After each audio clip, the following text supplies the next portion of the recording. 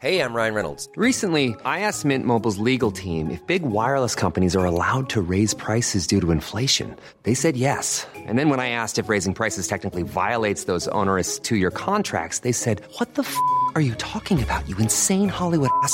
So to recap, we're cutting the price of Mint Unlimited from $30 a month to just $15 a month. Give it a try at mintmobile.com/switch. $45 up front for 3 months plus taxes and fees. Promo rate for new customers for limited time. Unlimited more than 40 gigabytes per month. Slows full terms at mintmobile.com. あ、ここいるんだ。本当？見えないでしょ？どこにいるのかな？見えないよ。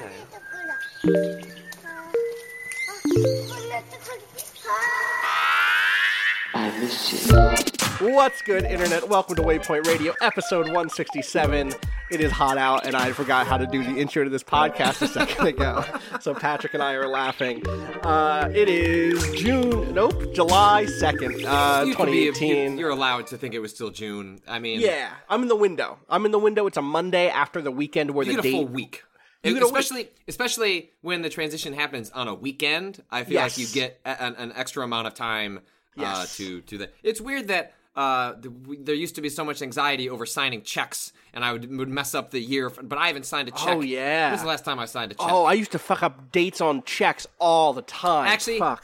So I stopped signing checks for a long-ass time, and then I've gotten back into checking because not everyone has, like, a Square app when they come to, like, do your plumbing. Sure. You know what? Sure. Fair. And I'm not trying to, like, take out $250 of cash and just have it around sometimes. Yeah. Totally. Fair. It is just me and Patrick today because it is a holiday week. We mentioned this on a stream last week, but this week is going to be a little wild in terms of who's available. Me and Patrick will be around for the next couple of days, and then Danielle and Rob will be back for the latter half, and Kato is around too to do some tweeting, obviously, right now. Natalie will be around on and off all week, but it's going to be kind of a quiet week for us this week, as we got the thing that's cool, but also kind of weird in the world of media, where we got a last-minute email from our bosses that were like, oh yeah, y'all have Monday off too. Like, we already had Tuesday, Wednesday. Now we have Monday also, which is today, the day you're hearing this. And so me and Patrick's like, well, just slide that to another day. I'm going to kind of take days off throughout the week and just kind of be relaxed anyway. So we're just expect a little bit less from us, but not nothing. We got some good stuff coming. Yeah, we still got some good stuff coming. You streamed a vampire review to finish. I got Vampire, right? Hollow I'm excited Knight to read that this weekend. Or, Hollow this Knight's morning. good. It's a very good game. It's finally, so I started playing it last year on PC very briefly, and I got to like through the first boss, and I was like, this is good. I'm going to wait for Switch. I'm going to wait for Switch. And that was the right call, because now I'm playing it in bed, I'm playing it on TV, I'm playing it on the subway, and that is like... It very much it fits within like 20-minute spurts of like 100%. There's always some sort of micro or macro thing you can be accomplishing, even if you're not necessarily like fighting a boss or any sort of like major task. You're just mapping stuff out. You're just dipping a little bit deeper into the dungeon. You're finding a new NPC. You're finding a new a rest bench to sit at, and kind of like making little bits of progress. How far in are you? So I just recently... So the game doesn't gate in a way that it makes it difficult to talk about. Maybe this is something that will make more sense, like, as you and I get as further. We continue, but it's not like... It's not like, oh, like, I made it to the ice world, and it's like, oh, okay, that means you've done X, Y, and Z. And, like, yes, there is that kind of progression, there's but it's... some of it, right? But it's, like, sort of difficult to... I'll say the most recent boss that I fought was... well, that wasn't a boss, because that was a secret room I found. But I fought the needle. Is that, or like the wasp, the wasp, the hornet. It's like, her name's Hornet, right? That's a good fight. The wasp is throwing off all my terminology. The Hornet's like one of the first major, like maybe the second major boss that you come across, but it's the first time you get a new ability in the game, and that's a great fight. It's very much about like understanding, like that one is like very focused on. I mean, it's patterns, which is like how a lot of Metroid games like fights work, and especially boss fights work. But I forget, like, can you instigate like the dive from that character, or are you always just waiting for the dive to happen? I think if you're at the right distance from her, she'll do the dive. No, because she also has like the spear throw and the charge and stuff. So I think it's kind of like waiting for that dive and then figuring out like, Oh, you know what? It's not the first ability you get because by then I had you have the magic shoot ability, right? Oh, the right. First, Yes, you get that traversal ability from her. You get that dash. But that laser shot was super important for me because I would basically be just like, every time I hit her, you're gaining mana or whatever, and so I'd be like, trying to lure her into doing that bad dive, where it's easy for me to get behind her, charging up and then blasting, when she's at range. And that was just a really fun fight. And in general, I'm just having a great time exploring the world. I think it's one of the most charming games I've played in a while. It's really fun to play a game that has that touch. We've talked about this in terms of Metroid, we talked about this in terms of Dark Souls, but it also has this touch of charm and likability that I don't know that either of those games go for. And the thing that I love about it is I can tell it's all gonna fucking fall apart. You can tell that there is there's dark shit going you're up on to here. Yeah. There's a lot of indications along the margins that you may be indiscriminately killing things that maybe you shouldn't.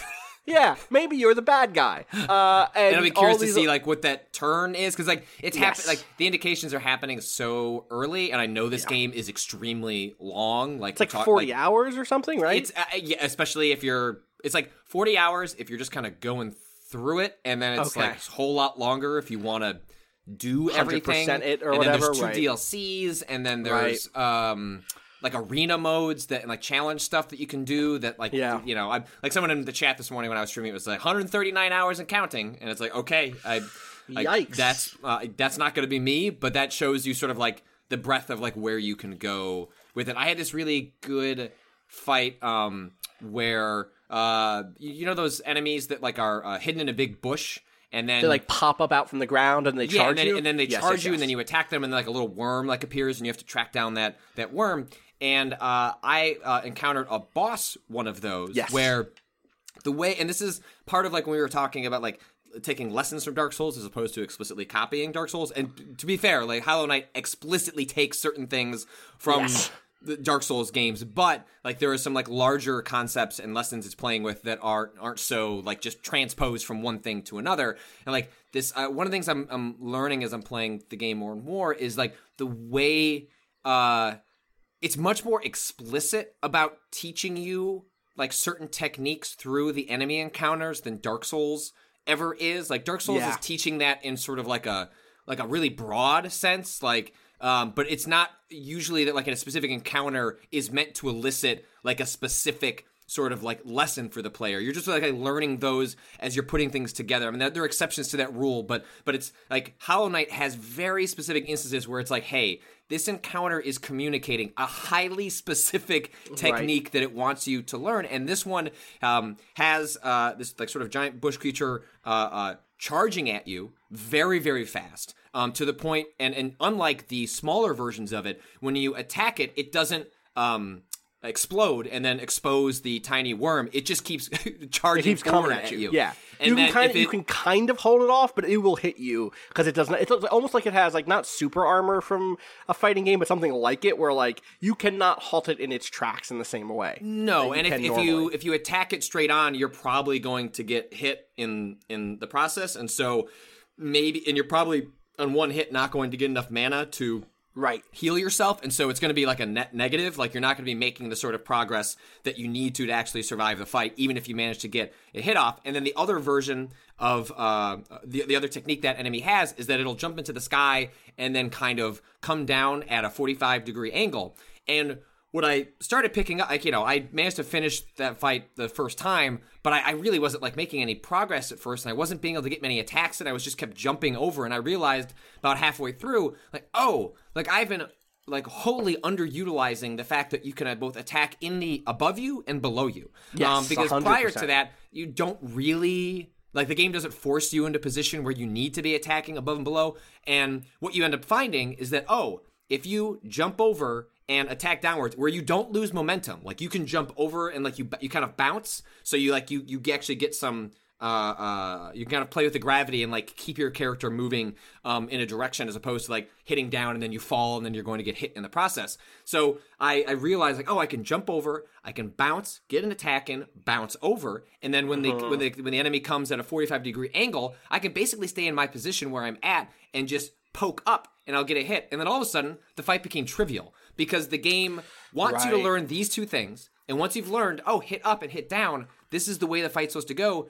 You've learned like proper application of a technique that will pay dividends going forward, both like retroactively and like, the encounters you're gonna have in the future. And two, the game essentially steps aside and says, hey, this fight is actually inconsequential now. Like, you're just going to just coast through to the end because you figured out the trick. And what I like about the fact that it's not just a trick where it's like, I found the weak point, and then now the boss is trivial, which is fine. It's fair. Like, that's a totally justified way to structure a boss encounter. But this one in particular is the trick solves the puzzle of the fight, but then also gives you a strategy technique for like things in the future, and it's just like a really smart way of that's taking a lesson for how Dark Souls like bluntly hits you over the head to force you to like learn how to dodge. And it crafts it down into something a little sharper, a little bit more specific. Yes. I love it. It's reminding me a lot of, obviously we talk a lot again about Dark Souls, about Metroid, but there's the thing that the kind of melancholy atmosphere it has reminds me a little bit of something like Nier Automata, especially given the like, ooh, what's up with this NPC? What's going on with this character over here? And like, what's up with the remnants of all these old things? Like, there's a history here. There's a sense of a history, but also like Super Brothers Sword and Sorcery from forever ago, with that same sort of like, there is something grand and mythic here that I know I'm interweaving with, but I can't help but feel like we're walking towards doom. Like I'm not the great hero here. And then mechanically, like I'm really enjoying the system of getting the what are they called? The upgrades, the notched, like pins or whatever they're called that you kind of put into for your map, but also the ones that you just equip for yourself that give you just passive bonuses. Charms. Charms, yeah. I found like a secret charm seller actually last night, which is exciting. Ooh. There's like all sorts of shit. I'm like a little bit past, I think, where you are. I've beaten both of the bosses. I'm down in the like mushroomy area. I don't know if you've gotten there yet. They're kind of not the sea creature, the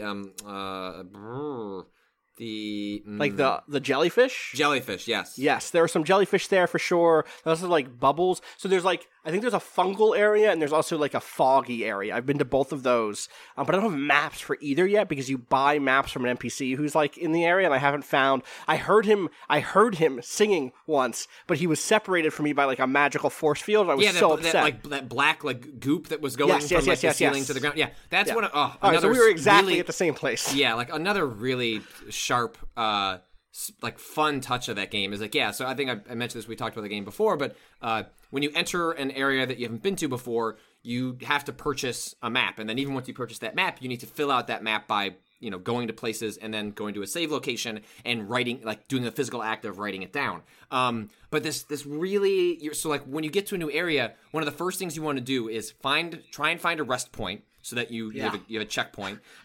See if you can find a travel area that can like let you do the fast travel around the environment and also go back to the surface to buy things. And then 3 is to try and find this map. And the way the game communicates that you are near the map maker's location is twofold. 1, you will hear like a he's a great very hum. good hum. And then 2, you will find like little pieces of paper like filtered about, like just strewn about in the environment. I hadn't noticed that. Yeah, like you'll notice like when you enter those areas, you'll just see like little pieces of paper like kind of shoved into the sides of the walls and stuff like that because he's just running around with all these maps and he's just got too many maps and he's great. I love him. It's like really those little touches that show the attention to detail that Team Cherry, the developers, like put into the game and all sorts of things that they wouldn't need to, right? You could just put the NPC in.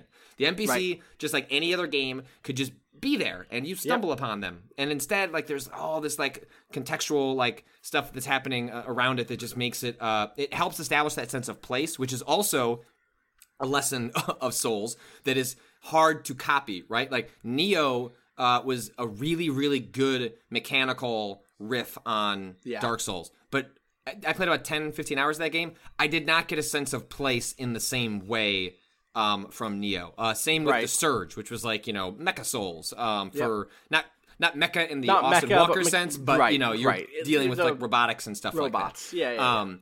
And that game also had a really poor sense of place. You were just in a nondescript Junkyard. factory, Yeah, junkyard it place. sucked. Like, it didn't didn't feel like suck, you were in a but- world. And Yes, Hollow Knight feels exactly. like you're in a world, and all sorts of small and big things add up to make that work in the way that part of the reason people are so invested in the lore of the Souls games is not just the way, it's not just item descriptions that link together in clever ways. It's how all of that feeds in to a form of storytelling that is both the sense of place and the actual like sort of literal storytelling that is happening through text or things like that. Like it all works together to achieve an effect that is not outright copyable, like, or at least it's not something you can just copy and paste. Have you gotten to there's like the Grand Subway or whatever it's called, like the Queens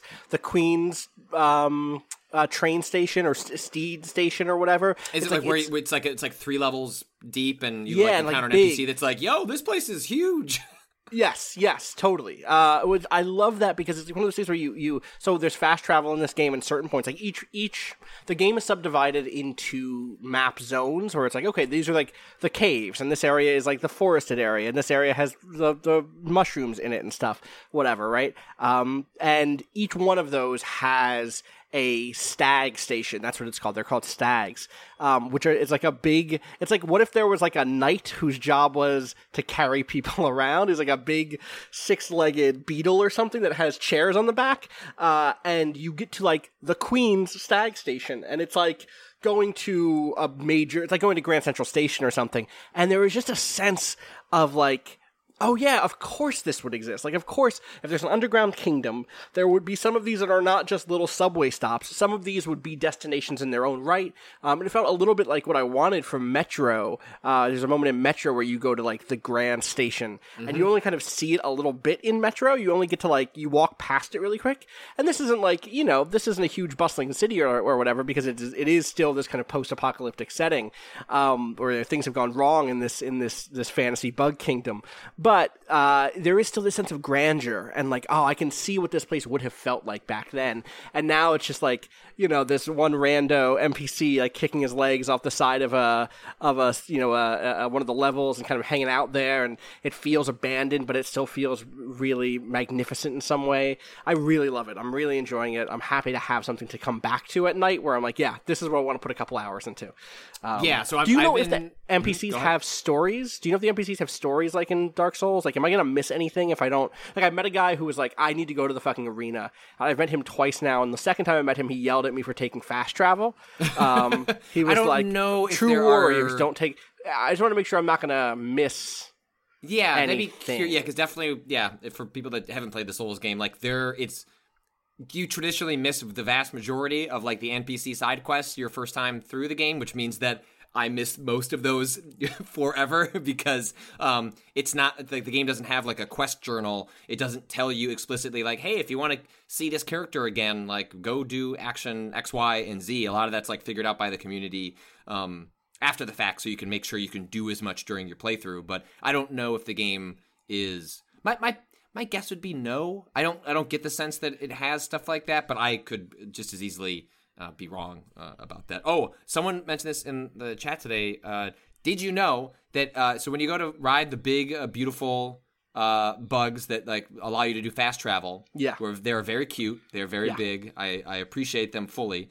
If you get down off the platform and stand in front of them, you can talk to them. I did not know that. And they'll give you a bunch of like lore of like the local area. Oh, I haven't been here. Oh, this town used to hustle and bustle or whatever. They don't speak English. Like, they speak English. You can read the text, but they go like, look. The heir to rare mumble speak has been found in Hollow Knight. Yes. Most games that have tried to do what Rare did, where like it's kind of cute to have them not actually speak English, is like go where they're like like in like Star Fox or whatever. But here it's really good. It's so good. There's almost a harmony. Not a harmony. That's not the right word. But like there is something about there's something musical and a rhythm and about the sounds that they're making. I love it. It's so. It also good. actually feels one of the more recent ones I came across actually feels like closer to a language. Like it runs like a fine line between like just wanting to give you some sort of sense of character for like whoever you're talking to, but also doesn't feel just explicitly like gibberish. It does feel like it's pulled. You can imagine it being part of a language that you just don't understand, I guess is what I'm saying. Yeah, I don't. It reminds me of something explicit, and I'm having a hard time putting my finger on it. But it reminded me of another fantasy game of some kind that had a similar sort of like fictional language. I'm never going to put my finger on it, but there was something else that did this pretty well recently, and it's driving me up the wall that I can't quite remember it. But it's really good. It's a really good fictional. Like they do a lot of like communicating personality through it, where like have you met like the grumpy knight who is like, oh, the one who you think you're saving and then it turns out he's pissed that you saved him? He's a piece of shit. Yeah, exactly, that guy. You can tell that he's a piece of shit, that he's kind of like a grumpy know-it-all, thinks he's hot shit the way he speaks. I love it. It's really good. All right, it's actually kind of nice to have NPCs that are a little more straightforward. I like the way that the Souls games handle their sort of like oblique storytelling and every character laughing in weird ways and not ever being straightforward about their intentions. Not to say there won't be characters that are not straightforward about their intentions in Hollow Knight, but there is I don't something... trust that witch. I don't trust that witch you meet early on. She knows some shit. I don't trust. There's a lot of people I don't trust, but I know I'm supposed to not trust them. It's not just like, well, this is another Souls game, so I shouldn't trust anybody. I feel like that knight that is upset that you saved him is going to get into some shit again and then be thankful that you saved him. Yes. Yeah, that's my prediction. That's a good prediction. All right, let's take a quick break, and when we come back, we should do a little bit more of a E3 wrap up and some Q&A or some question bucket stuff. So we will be right back. When it comes to your finances, you think you've done it all. You've saved, you've researched, and you've invested all that you can. Now it's time to take those investments to the next level by using the brand behind every great investor, Yahoo Finance. As America's #1 finance destination, Yahoo Finance has everything you need, whether you're a seasoned trader or just dipping your toes into the market. Join the millions of investors who trust Yahoo Finance to guide them on their financial journey. For comprehensive financial news and analysis, visit yahoofinance.com, the #1 financial destination, yahoofinance.com.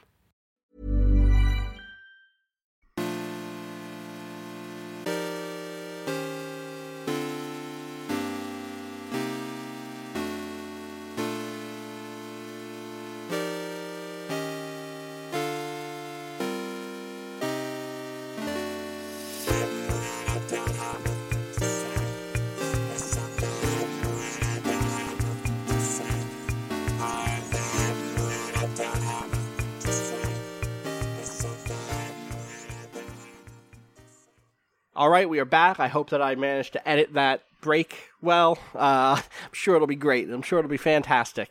Patrick, the Jeff Keighley of the Internet's Awards. The Internet's Jeff Keighley has released the Jeff Keighley Awards. No, actually, the Keighleys are later this year, but the E3 Judges Awards have gone live, and I felt like maybe we should just talk through those. Actually, you thought that. You were the one who was like, a good segment would be we could just talk through those, and you're right. So we should look at those real quick. Because we voted on those. We voted on those. In fact, we voted on those, and I forgot to submit our votes until 2 days ago because it was one of those things where it was like, I did our initial votes. Those all went in. Our initial, here's how you build the ballot votes. Then there's a second round, and that request came in the morning on Friday morning, and then Friday was wild because we got streaming late, and I just forgot to hit submit, and so Jeff had to follow up with me and was like, Austin, I need those. And I was like, normally it's like, okay, that happens, like whatever, someone forgets to hit submit, but he was like, we have some ties, we need to break some ties. Ooh, so we came in and just knocked some things around. You know what? We may knock some things around. For instance, let's go through this list. Best of show, Resident Evil 2, which was a shocker for me. I was not impressed by Resident Evil 2 at E3, but I didn't see enough of it to say a whole. I mean, there's a reason that I didn't spend 45 minutes gushing over it on our E3 podcast, because there just wasn't enough to see. It was an intro to that game that feels very much fueled by two things. Right. One, an intense amount of nostalgia for Resident Evil 2, which fair. That's a great game, an all-timer in survival horror, and Right. Arguably just as good as the original Resident Evil for different reasons. Aliens sort of comparison. That said, it also feels like people went, shit, I can't put Cyberpunk in as my best of show. Well, okay, I can give you the nominees. Here are the other nominees that had to get voted on for this final vote. Okay, so please. yes, you couldn't put in Cyberpunk. The rules of this are they had to be games that were playable for at least 5 minutes at the show. And sometimes that means playable can mean, because this is how BioShock Infinite was able to be playable, is that you can, as long as you can walk around in a space, that is playable. So it doesn't mean it has to be good. It stretched pretty far, but they didn't. CD Projekt Red was not even allowing folks to do that for that game. For judges, yeah, exactly. Which I is part of why I'm pretty sure that game's not coming until late 2019, maybe early 2020. I'm now more convinced that it's 2020 than I was at E3. I would love to be proven wrong. Ship that game next Christmas. Too. But that would be great. I feel like 2020 is possibly shaping up for what, Starfield and Cyberpunk in the same year. All right, that'd be come great. on. Let's do it. Bring Let's it. do Put it. Let's go. Put me in a chamber. Wake me up. So the other Best of Show nominees: Anthem, Marvel Spider-Man, Resident Evil 2, Sekiro: Shadows Die Twice, and Super Smash Bros. Ultimate. And I think it's fascinating that one of that list. One of those is a remake, Resident Evil 2. Mm-hmm. One of those is a kind of combination of past games with some new modifications with Super Smash Bros. Ultimate. Mm-hmm. One of those is a new game, but that is hearkening back to something that's well loved in Spider-Man, from Spider-Man, like that has very like shades of Spider-Man 2. Mm-hmm. And then you have two games that are from well-known studios, FromSoft and BioWare, but that are very clearly diverging from their pasts in Anthem and Sekiro. And it is fascinating to me that RE2 wins here, partially because it feels like safest is maybe not the right term here, but it feels like it's the one that's walking the line between old stuff was good and new stuff you hope is good. And also know a little bit more of what RE2 is, yes. Right? Like, I'm not sure if everyone actually saw the demo for Shadows Die Twice, right? Like, who knows if you played Spider-Man. Right. And so I think RE2 is a little more of like, okay, like Capcom has shown a history of like being able to do like not just competent, but like really tremendous like revisitations of their past. Like RE7 was great. And it's like, okay, like you can see like absent the game, like, like a Cyberpunk that really got people like talking, and Anthem being a game that was more like I originally had, like when I was listing out things, like maybe I put Anthem. I can't remember but like I remember my feeling on that was like, am I putting it here because it was best of show, or am I putting it here because I was so surprised how much I liked it? But if I was to take that part out of it, then I'm still left with a game that I have enormous questions about, and I don't know that best of show feels like how I actually felt about that game. Like best of like it was biggest surprise was Anthem for me. Like, and that's where I ended up thinking about it when I was thinking of the sort of like best of show vote. I believe you voted RE2. Yeah, that makes sense because I did the safer choice. Yeah. And so I think somebody else voted Sekiro, and I think I voted Sekiro. I think our vote went to Sekiro. But still, my problem was I was about to put that game for like 8 different things, and I was like, okay, I need to like zero in, ratchet it back, and plus judges had a chance to make sure that game was playable and touch it, but like can't talk about it. But but I didn't play that game, and I obviously like I have a lot of faith in From Software, and learning. And you Miyazaki, believe me when I say that I wanted to vote for Sekiro. Right. But you saw me play. Anyway, we should move on. Best original game, the nominees were Anthem, Days Gone, Dreams, Sekiro, and Skull and Bones. Best original game. That's a weak lineup. That's a pretty. I think the thing that's tough there is there isn't any. None of those games are the ones that like stole our hearts at E3. Again, I think Sekiro is cool, but even there, it's like it's a follow up to a thing in so many ways. You very much know. Like you may not know the specifics of what it is, but in like broad strokes, and that's part of the reason I was sort of fussy on even picking that game, because I think I don't know if I expressed this on a podcast or it was just to you privately, was that I'm not disappointed that that's what Shadows Die Twice is, but I am also wondering if like the kind of game that From Software is now quickly like riffing and then like spoking out of, like, I'm less surprised than I was in the past, even though I know I'm going to enjoy that game quite a bit. It'll probably be one of my favorite games of next year. But at the same time, I'm not there's nothing. It's not as surprising as I was hoped for. Like I'm in some ways waiting for like what is the next Souls game, but not in like the Souls sense, but in the sense of like takes something you by surprise up. and then like comes from left field. Like that's not what Shadows Die Twice is. It's a Souls type game with like riffing around with different mechanics, adding verticality and all that stuff's going to be cool, but it's not the same sort of like paradigm shift that, you know, the Demon Souls and then Dark Souls, you know, capitalized on. Yeah, totally. Dreams took this, and I think that's definitely the pick that I would make here. In terms of it's an original game, it's doing something new. Obviously, it is still riffing on the Little Big Planet stuff that Media Molecule did, but it feels in this list of action games.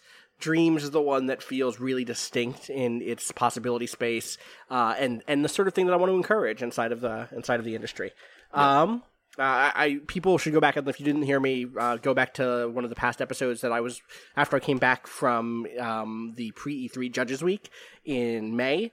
Go back and try to listen to that episode because I went in deep with my demo there. I wish Dreams had been on stage at Sony because there's a 20-minute demo of that I think would blow people's minds, and I wish they had given some space to that at the actual show.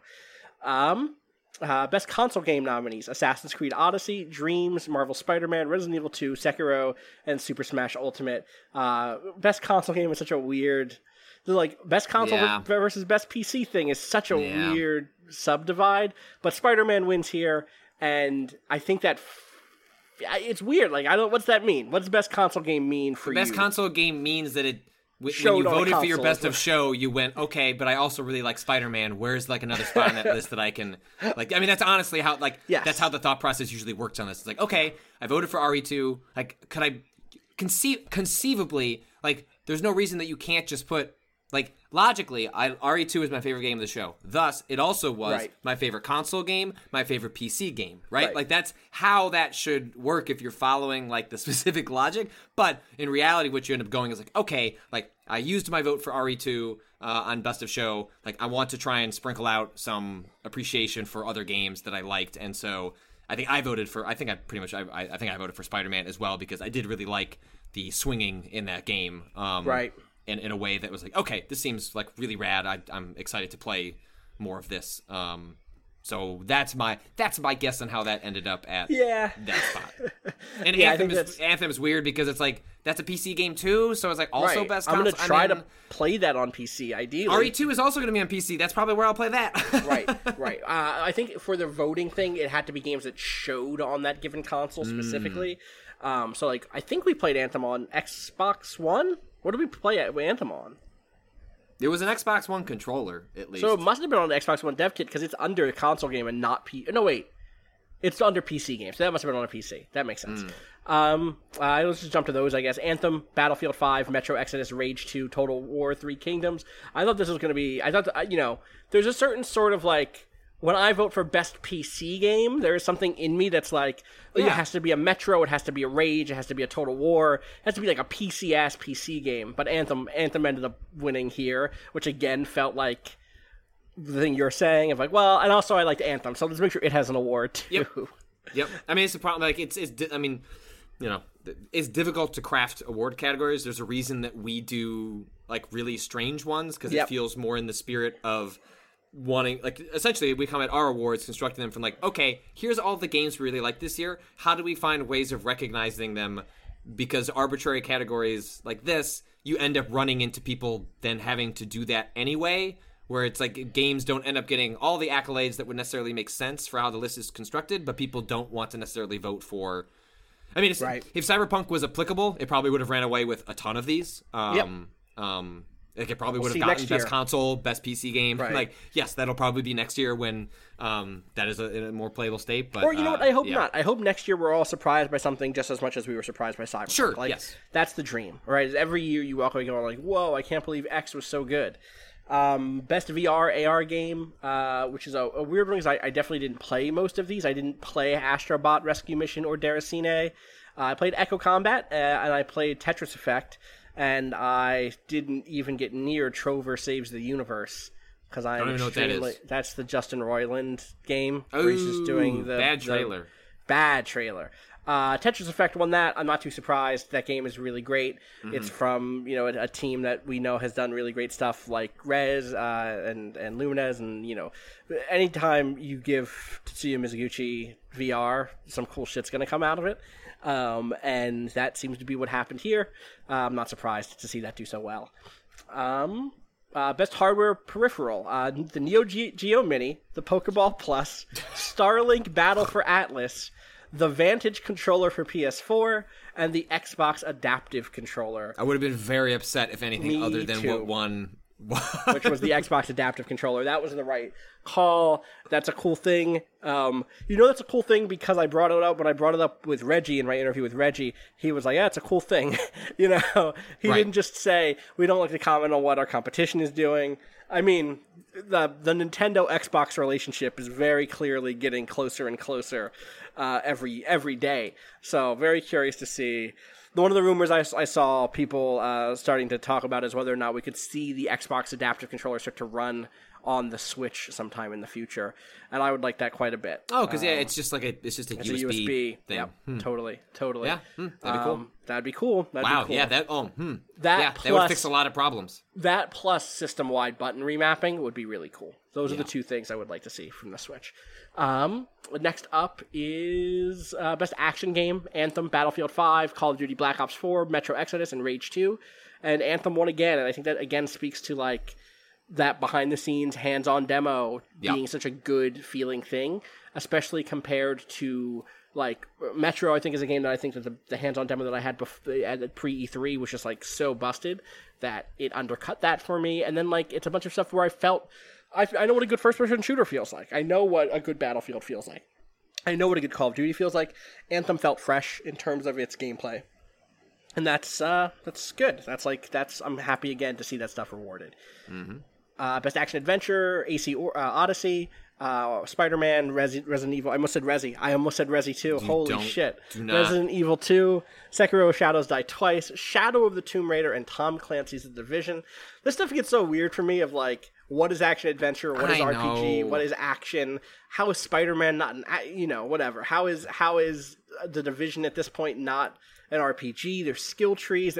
How is Assassin's Creed Odyssey, which now has a dialogue wheel, not an RPG? Video game genres are bad. Yeah, they're bad. They're all flying apart. In any case, Spider-Man won for Best Action Adventure. Sure. Which, that's... Or like, how did Anthem, which again we know has... it has... tons of adventure elements. It's also an RPG. And it has RPG elements. Yeah, totally. But like also, one of the things in the initial email from Keeley was like what makes it an action-adventure game is third-person action variants that include action but also traversal and puzzle solving. Okay. And that's it. I mean, I that's... yeah. Anyway. Video game genres are bad. Video game genres are bad.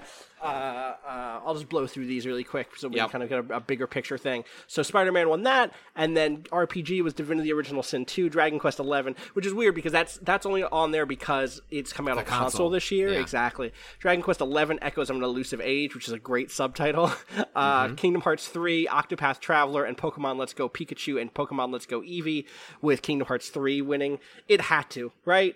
It had to win this. Yeah. This is its year. Let them have this. Well, next year is its year, but but best fighting game: Dead or Alive 6, Jump Force, Soul Calibur 6, or Super Smash Bros. Ultimate. At least there were games in this category this year. Some years it's just like, there was one. All right, that one won Kombat, it. I mean, one of the rules for submitting your ballot suggestions is you have to have at least 3 things, and if you don't even bother. Like, which I always kind of been like, well, wait, but what if I really liked the one racing game I played and want to like shout it out? And I guess that the idea, one of the ways I started to interpret this is like, listen, somebody cares enough about racing games to put together the ballot for it. Like, someone cares enough about sports games to be like, yeah, these are the 3 sports games there. Let that person suggest those. Those will go on the ballot, and then you can vote on them when it's time to actually vote. In any case, Smash won Best Fighting Game. which I think Soul Calibur felt a little bit better to me, all said, but that's my history speaking. That's my love of Soul Calibur and Soul Edge over my love of my interest in Smash, right. Oh yeah, I'm interested in Smash, but I love Soul Calibur. So also those are more or less all those games are derivative sequels, and I don't necessarily mean that's pejorative as much as like basically what won out there was probably just familiarity with one IP over another, whereas like if this year there had been some sort of like really unexpected fighting game that was like surprising and different, that probably would have ran away with it just because it would have been different. So ultimately those categories kind of come down to like, are you a Tekken fan? Are you a Dead or Alive? Like that's just kind of how that stuff ends up breaking down. Totally. Best racing game, F1 2018, Forza Horizon, Team Sonic Racing, The Crew 2, Trials Rising. And that was Forza. And best sports game, FIFA, Mario Tennis Aces Pro Evo 2019, and that was FIFA. That was one of those. This is one of those ones where again it feels like The Crew 2 is already out, or was going to be out immediately. Mario Tennis Aces was about to be out pretty much immediately, and it defaults to like those are the biggest ones in terms of catching. Rather, Forza and FIFA are the ones that have like the biggest built-in audiences and are like aesthetically and design-wise the big bucket that you're going to fall into. You know what I mean? I feel like those are the mass audience games. I guess Mario Tennis falls into that a little bit, but FIFA just has such a huge audience that at this point it's like you can't ignore that. This is those wins are always weird for me because it's like. Oh yeah, the biggest AAA game on this list won. No shit. Right. So yeah, best strategy game: Mutineer Zero: Road to Eden, which I didn't know was a strategy game. I guess it's a tactics game, so maybe that's it. Maybe there's not. I don't know. Total War: Three Kingdoms, 2 Point Hospital, which is like the follow up to Theme Hospital, and then and War Groove, which I'm mad I didn't play. I realized it was at the Xbox event, and I just never got around to it.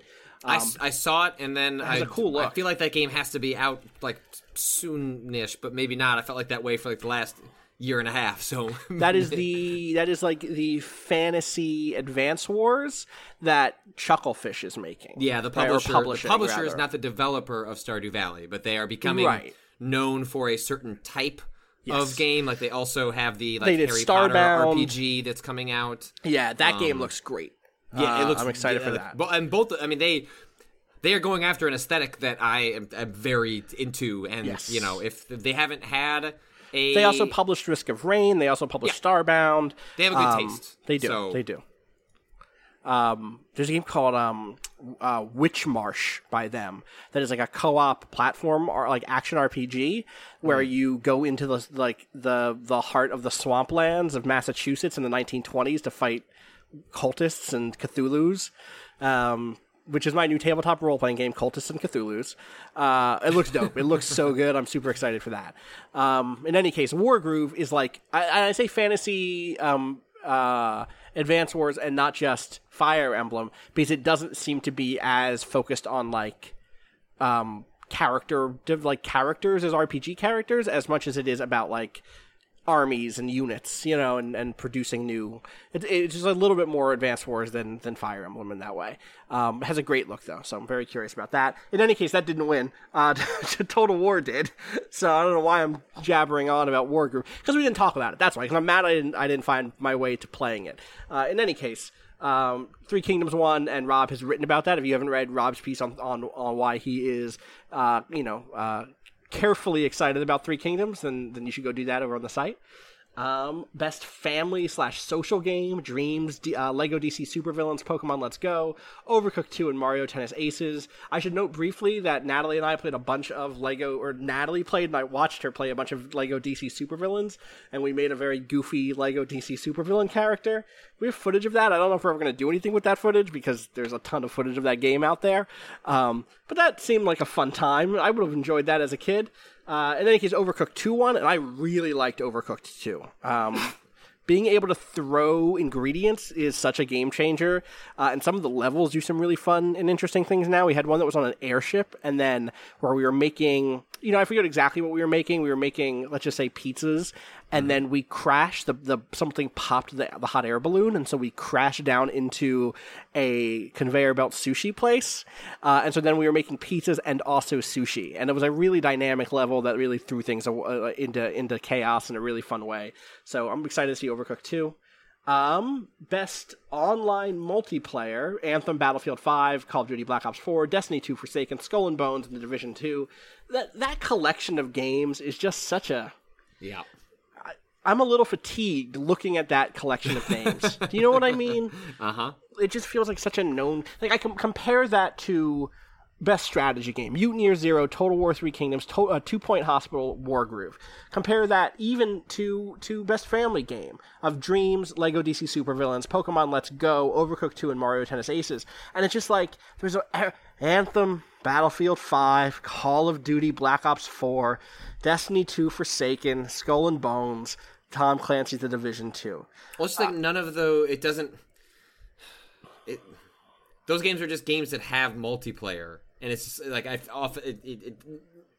yeah, or it just feels very perfunctory. And I'm not saying those games aren't doing multiplayer well, right? But you know, there's nothing in there that goes like, right, like this is doing something like really unique with like players being connected to one another. I want Dreams for online multiplayer games. Like, not literally, I mean, also literally, but what I want is, like, I want that thing that's like, whoa, I can't believe that's a really cool, unique thing to do in multiplayer. Right. You know, in any case, Battlefield 5 wins here. And I mean, that game sounds like it's going well, or, I know that there's a closed alpha happening now, or maybe that already happened. I haven't been following close enough. I'd like to see some of that. I'm excited to play that game, actually, but I just wish nothing I saw at that event, like, made me super excited for it, or made me feel like this is like a crapshoot. You know what I mean? Like, all of these are online multiplayer games. Any of them could have won this, it feels like. Best independent game: Ori and the Will of the Wisps, Outer Wilds, Overcooked 2, Sable, and Tunic. This is an exciting category. Yeah. A lot of unknowns here. A lot of cool things. Ori wins, which not a bummer to me, because that game looks great.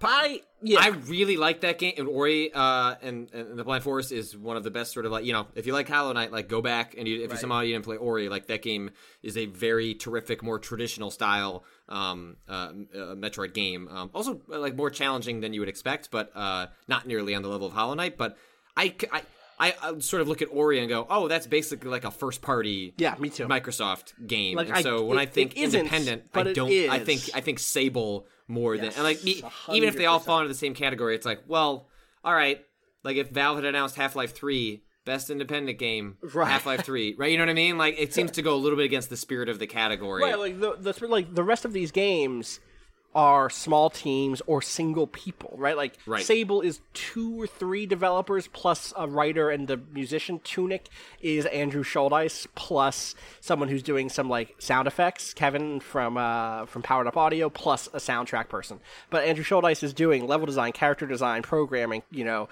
combat design, all that stuff. And so there's just, like, independent is such a broad category here that it feels tough to be like, and this is where we can get into conversations about polish. Same with, like, Sable is a gorgeous game made by a few people, and it's nowhere near as polished as Ori or Overcooked, but, like, you know, it's 3 or 4 people. It's not a sequel, so it's a weird category. But, you know, Ori looked great, so I'm not gonna shit talk it too much here.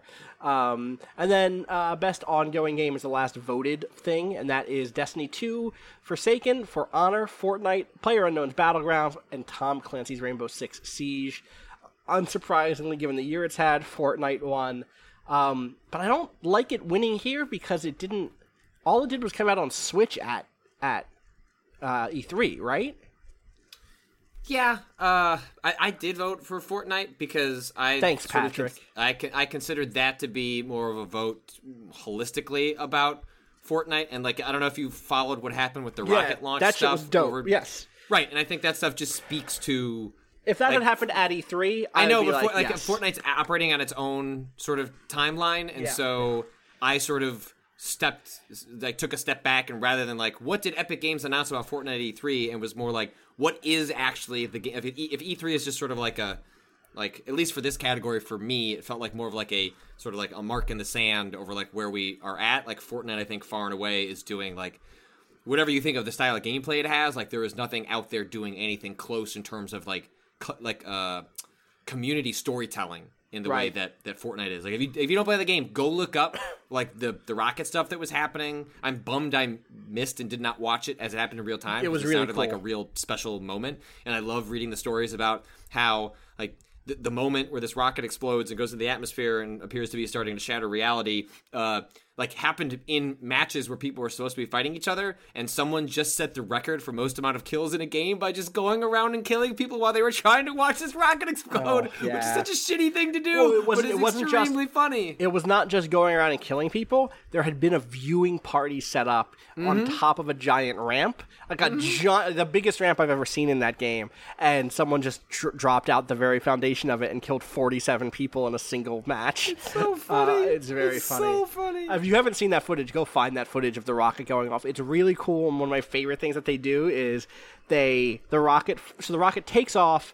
It breaks off its like fuel cell, basically the lowest, like the launch part of the rocket, falls into Anarchy Acres, and now that just spawns in Anarchy Acres on every match, like it's just there, and then it kind of like goes up and then it turns around and it laser focuses in on Twisted Towers, which is the place that's been rumored to be blown up. The comet was supposed to land there, the missile was supposed to land there, and at the last, and it dives straight down, like lasers like line up to land at Twisted Towers, and the last second it gets teleported away and then like kind of sweeps through the whole map, like across the sky, and then eventually gets aimed up into the sky, and it explodes and cracks a hole in the ceiling, in the roof, like as if it's like a Truman Show style skybox, which is weird and cool. So I'm very curious to see where they go from here. It's a great tease for whatever's next for them.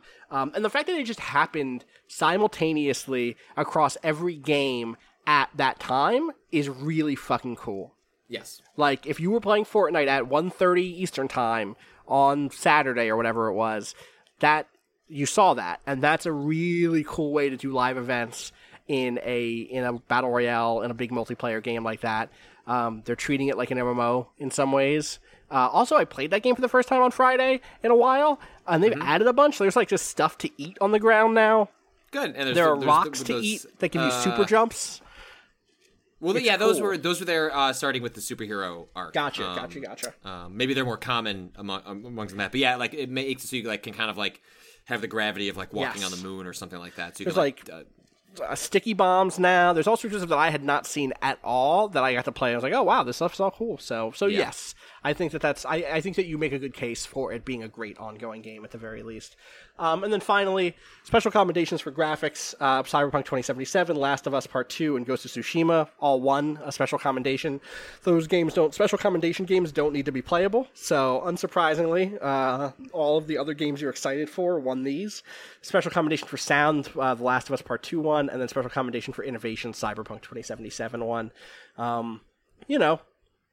Nice work to those. Yeah, I mean, I think I voted Last of Us on graphics because whatever my complicated feelings are about like that game and that studio, like the sheer technical achievement of like the kiss was like sort of like a moment in like video games, like beyond like the fact that like there's that sort of like representation in a game on a huge stage, like just the fact that it was like convincing and hot was like this is a big moment in like games' ability to like convince you of like a certain feeling, and so that was sort of why I ended up falling on that one. I mean, Cyberpunk looked the crowds are really good in that game. The crowds look really good in that game. I should note the crowds in Hitman also looked really good. So good crowds and games coming up in the future.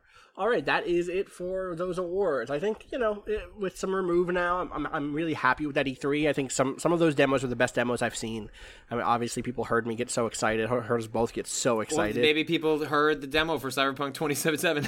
Jesus Christ. Don't leak stuff like that. Bad. It's you know what? If you're gonna leak it. Don't pretend that it's like deep investigative journalism, which is how I've seen it framed. Just by because they didn't fans explicitly say, leaker. when they. I don't want to go down this rabbit hole. Just bad. I disagree. Yeah, I disagree. I want to go down the rabbit hole a little bit because I do think it's fair to. So I'm not trying to start a fight. I guess that's what I'll say is I'm not trying to start a fight. People do a thing. You do a thing. You did the thing. You work out the relationship that you work out with the publisher. That's fine. But I think that that it's fair to criticize the state of games journalism. I think we do it kind of often. Sure. But what we try to do more than that is do the sorts of games journalism that we think is important. We ask the questions that we think haven't been asked by other people. We try to run stories that we think are important. And that is our best way of doing it. I genuinely think that trying to equate leaking the audio of a game demo, a behind closed doors game demo, to when you had clear outlined by the people what the parameters of the meeting were right. Like when I do an off the record conversation with someone, which we do all the time, just because I hear something juicy, it's like, haha, fuck you, I'm putting this out on Twitter. Right. It's like but when the parameters. Here's the thing that's wild. It's like even in those situations, there are things where it's like. You would have I've heard something off the record, and then I'll go, hey, like, this is actually really interesting. Can we negotiate this to something that I could then publish? But that is a negotiation with a source in a context where you are going back and forth with that person. And, like, this is a meeting where, like, the leak happened in bad faith, I believe, because at the top, in the recording itself, from what I understand, I've listened to it, like, they repeated the mantra that they put in our meeting, which is like, hey, like, please, like, no, they said no recording.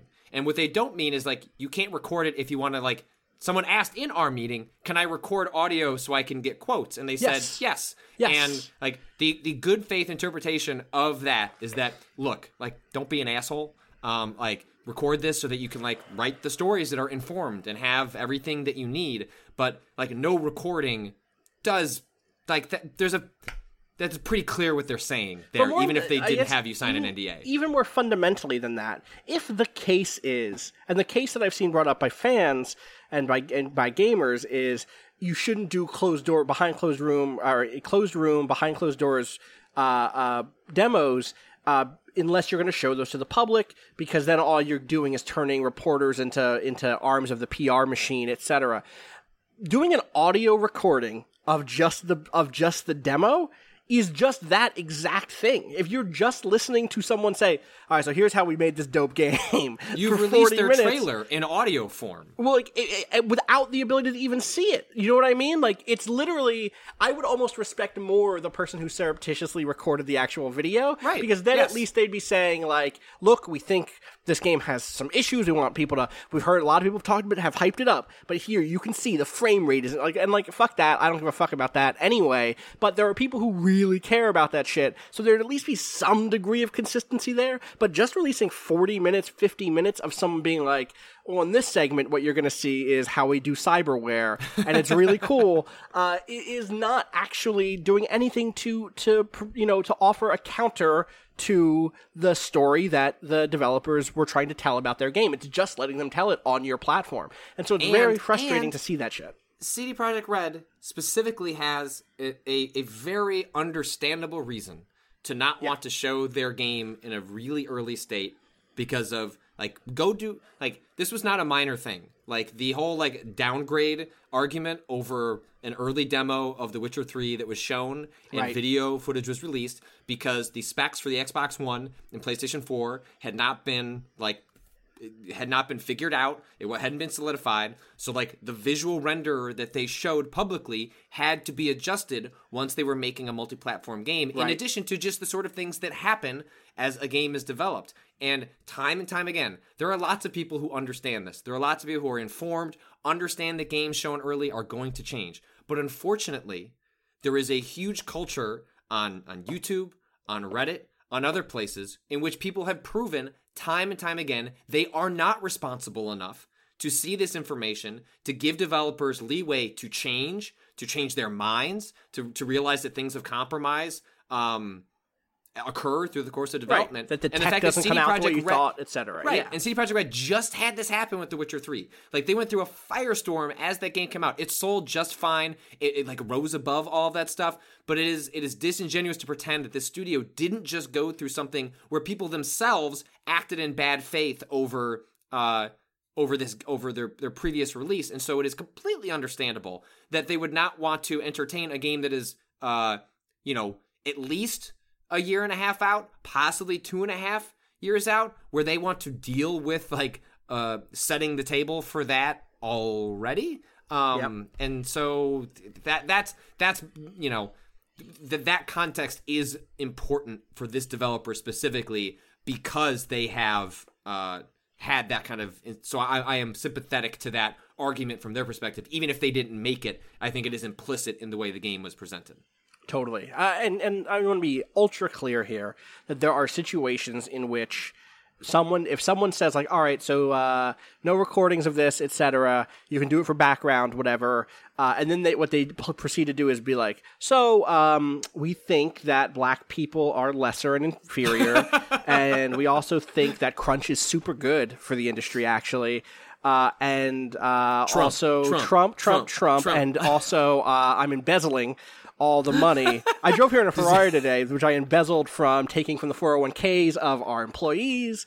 There are times at which like real journalism does require you to step on some fucking toes and burn some bridges. 100%. And also fuck product marketing, right? Like I historically in my reporting past, I have not done a lot of like X game is in development because I don't think you.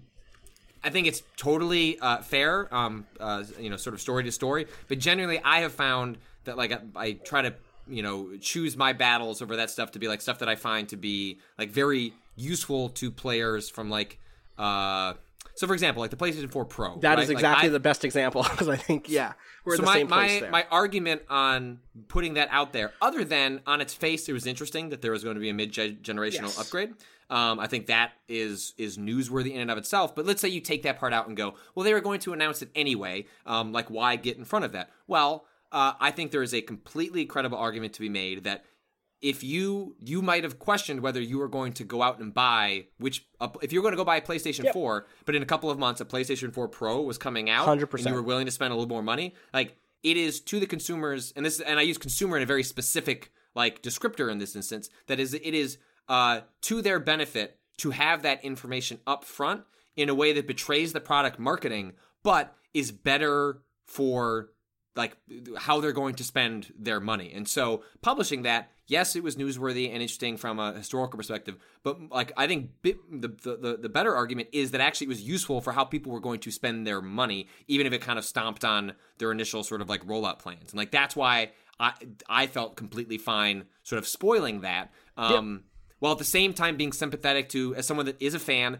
does like going into a press conference and like getting surprised by things. I do get that, but I think you have to look at it on a sort of a story by story basis, because I don't think it's one, not true that you have to completely respect product marketing just because that's like the company's prerogative. At the same time, there are instances where like maybe it wasn't, maybe like those I also am sympathetic to developers who are working really hard and have a specific way they want to roll out their game because they're excited to roll it out in a specific way. And I'm not necessarily out there just to spoil everyone's plans just to be a spoil sport. Right.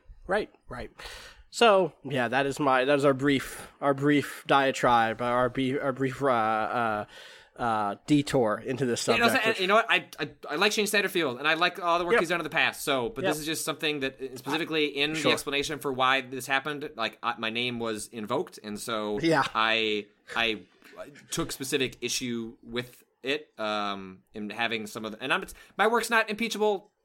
Unimpeachable either, right? Up, like 100%. So I'm not trying to put myself on some sort of pedestal, but at the point where some of the work that I do is kind of like put alongside that, like I would say specifically, like I wouldn't have made that choice. Especially the better argument for releasing that would have been, CD Projekt is lying about there's something you're not understanding. 100%. And at that point, then it would have been like, look, like the journalists that are raving about this, like they're leaving this thing out. Yeah, right. Totally. And that's I think that's the argument for leaking it at that point, because it's not just about a back of the room smoking cigars sort of thing. They closed the bar 5 minutes before we got in there. We didn't even get our free beer. I didn't get a free beer. I had to take a warm soda that I found hidden.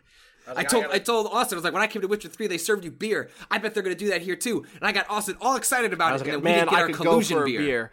I'm not colluding with anybody. They don't have no collusion, no Kahlua. God, at least we found the title of the episode. There it is. All right. I take a very quick dip into the bucket. You want to save those for Friday? What do you want to do? Let's do one. Let's do one. We said we were going to do 30 minutes. We're already at 60 minutes. We're already at 60 minutes. So welcome to us. Welcome to us. Yep. All right. This one comes in, and this maybe I don't know if either of us will have an answer for it, but I think it's a nice letter, so I wanted to share it.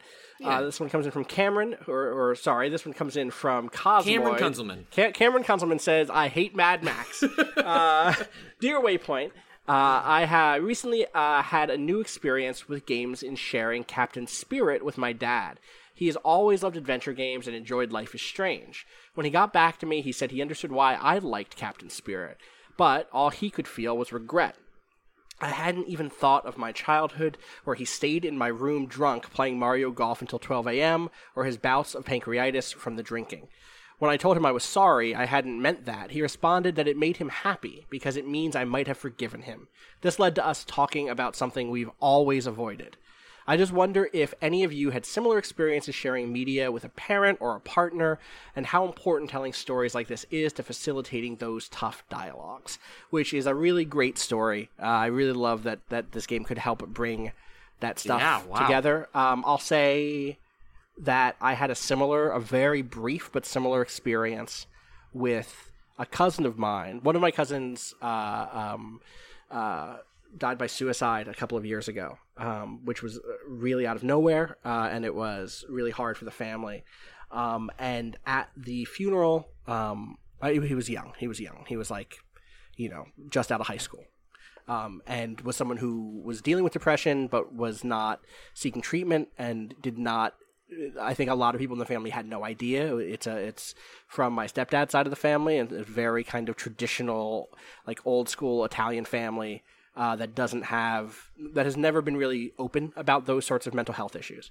But his younger brother and I ended up talking at the funeral. This was right after we launched. I think this was right after. It was either right before we launched Waypoint or right after. I think it was maybe like a year into me being at Giant Bomb, maybe. Actually, because I remember telling him I was thinking about going to Vice and blah blah blah. In any case, he was like into games. I grew up playing games with them all the time. Like the first time I played Smash was at their house, right? It was at their mom's house. And he was like, "Oh, so what have you been playing recently?" And I think I must have still been at Giant Bomb actually, because we just finished doing Life is Strange. I was like, "Oh, I just finished Life is Strange. I really liked that." And he was like, "Yeah, it really helped me a lot." And it took me a second to realize what he meant, but then I remembered that one of the, I think the second episode deals with depression and suicide and, suicidal ideation and stuff like that. And it was one of these moments where I realized I was so grateful for that game to have tried to tackle that stuff. And I don't think it does it perfectly by any means, but I think it does a really decent job of trying to present depression and suicidal ideation as this very complex and very human thing. The character who is considering suicide in that game is not treated as pathological. Like, there's nothing wrong with her. She isn't like a villain, or she isn't framed as being irresponsible or as having, considered or committed a sin or anything like that, and so it was one of those moments where he and I ended up bonding over that, literally at the funeral for his brother, and that was like a really heavy thing, but a good one, a good thing to have had happen, Sorry to bring it down, Patrick. Do you have any experience with a partner or a parent telling important stories via media? Not nearly as heavy, but I do remember this instance when I was younger. This is probably, I don't know what year it was, but my dad would always hang out in the back room of our house, and we would watch football and TV by himself, and he would do a lot of work back there, and it was just kind of like the spot that he hung out in. And I went back there one night. I think I was either back. I don't know if I was in college or if I had left at that point. But anyway, we were just looking for something to watch, and HBO does like these, sort of like political adaptations like every couple of years, and they did one called The Special Relationship, which is about like, the US and the UK, and it was specifically about like the post 9/11 stuff, and or no, actually I think that was a Bill Clinton one, and I can't remember. But anyway, like we just put that on because it was something to put on, and like actually got us to talk like even vaguely about politics, like which is not even like I was very early and sort of like becoming sort of like politically aware, even thinking that like politics was something other than just like something you saw on the news, like having opinions. And I don't remember any grand takeaways we had. It was more just I'd never heard my dad even touch on anything like that, and so like that was a moment where like a piece of media like actually gave us a window or sort of like an opening into talking about something that like otherwise just never would have come up. There's like no world where we're going to be sitting around the table and that's just going to be something unless there was some major event in the news or something that like prompted people to have to discuss it, and even then you'd be talking around it in some way. And so that was like something I appreciated, was like an opportunity that I didn't really understand at the time. I really hadn't thought about it too much until like this question came up, and I was like scratching my head at like maybe instances like that. And like that's one of those that I deeply appreciated, where a piece of media was able to act as, and the movie wasn't even that good, but it like acted but it as like a platform. Opportunity. Right. Yeah. Exactly. Yeah. Totally. I think that's a great thing that media can do. I grew up watching movies and TV shows and listening to music with my parents, and it has always been such a cornerstone of my relationship with all of them, with everybody in my immediate family, for that reason, where we do end up talking about things that you wouldn't otherwise. And that's a huge part of what has, helped me become a critic and think about the world and all that stuff. And I'm really thankful for that, because, I definitely, there are other people in my extended family, and I have friends who like don't have any conversations with their parents about the world or about their feelings or whatever. I'm very lucky to have that relationship with them, and I take it pretty seriously. So I'm pretty happy about that.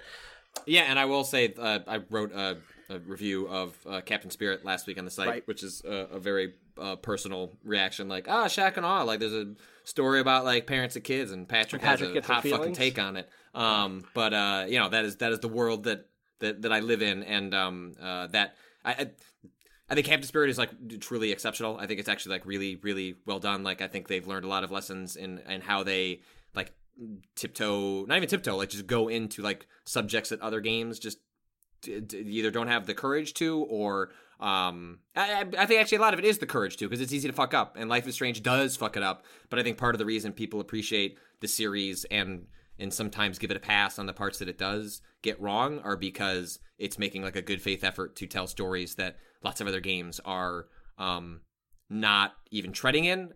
Certainly at the fidelity and like the sort of like technical aesthetic that Life is Strange is granted by virtue of like the way it's crafted. Like there are all sorts of twine in other games that are have talked about all sorts of serious issues that AAA games have slowly found ways to incorporate. But if you bounced off Life is Strange, even if you aren't interested in Life is Strange 2, I think Captain Spirit is a very, very good self-contained little story that is like charming and funny and interesting and tragic, and it does make me very excited to see what they end up doing with the second one, because they seem to have learned a lot of really meaningful lessons from the first one. Right. Totally. All right. I think that's going to do it for us today. Patrick, where can people follow you on the internet? You can follow me at Patrick Klepek. Follow me at Austin_Walker. You can follow everything Waypoint does, Twitter.com/Waypoint, Facebook.com/WaypointVice, YouTube.com/WaypointVice, and all of our live streams over at Twitch.tv/Waypoint. Hey, by the way, if all you do is listen to this podcast and you think, I love it when they talk about things that have nothing to do about video games, I'd love to hear the Waypoint crew debate, for instance, whether or not sauce is a food, then you should head over to our YouTube and over to our Twitch. I make I think a strong case. And look up the recent series we started doing on Twitch called Hot Mic Mondays. Again, the archives have been going up over on YouTube in a pretty timely fashion. It's kind of a morning show. It's kind of a like, hey, I'm going to check my mail and answer some questions from the chat, and we're going to end up looking at Twitter and then getting into an hour-long debate about what sauce is. Sauce of food? It could be. It could be. Is it a food? Is it not a food? I don't know. You'll have to listen to the episode and find out. Okay. We're trying to figure out a way to get audio to y'all on that. It's a bandwidth thing in terms of not an internet bandwidth thing. There's only 7 days in the week, only 5 work days in the week, and we're doing our best not to push ourselves and crunch ever this year. Yeah. And so that stuff hasn't happened quite yet, but we're going to figure out either a supercut format or something else to make sure that audio does find its way to y'all. To y'all. It's a matter of just figuring out what the easiest way for that to be is. But so go check that out, because we watched some Disney cartoon intros. We had we tried to name every Lay's product snack food that there is. It's been a really fun. Joel brought a PowerPoint presentation one day to defend his honor, his Screamo honor. It was a whole thing. In any case, go check that stuff out. It's been fun. As always, shout outs to Bowen for letting us use the track Miss You off the EP Panel Machine. Find out more about that at waypoint.zone/BOEN. We will be back on Friday for another episode. We won't be, Patrick. Rob and Danielle will be, and Natalie maybe, will be back to talk to y'all about some video games probably. Or who knows? We'll see. I'm not going to write the future for them. They can figure out what they want to talk about. It'll be fun. All right, everybody. That's going to do it for us. Peace.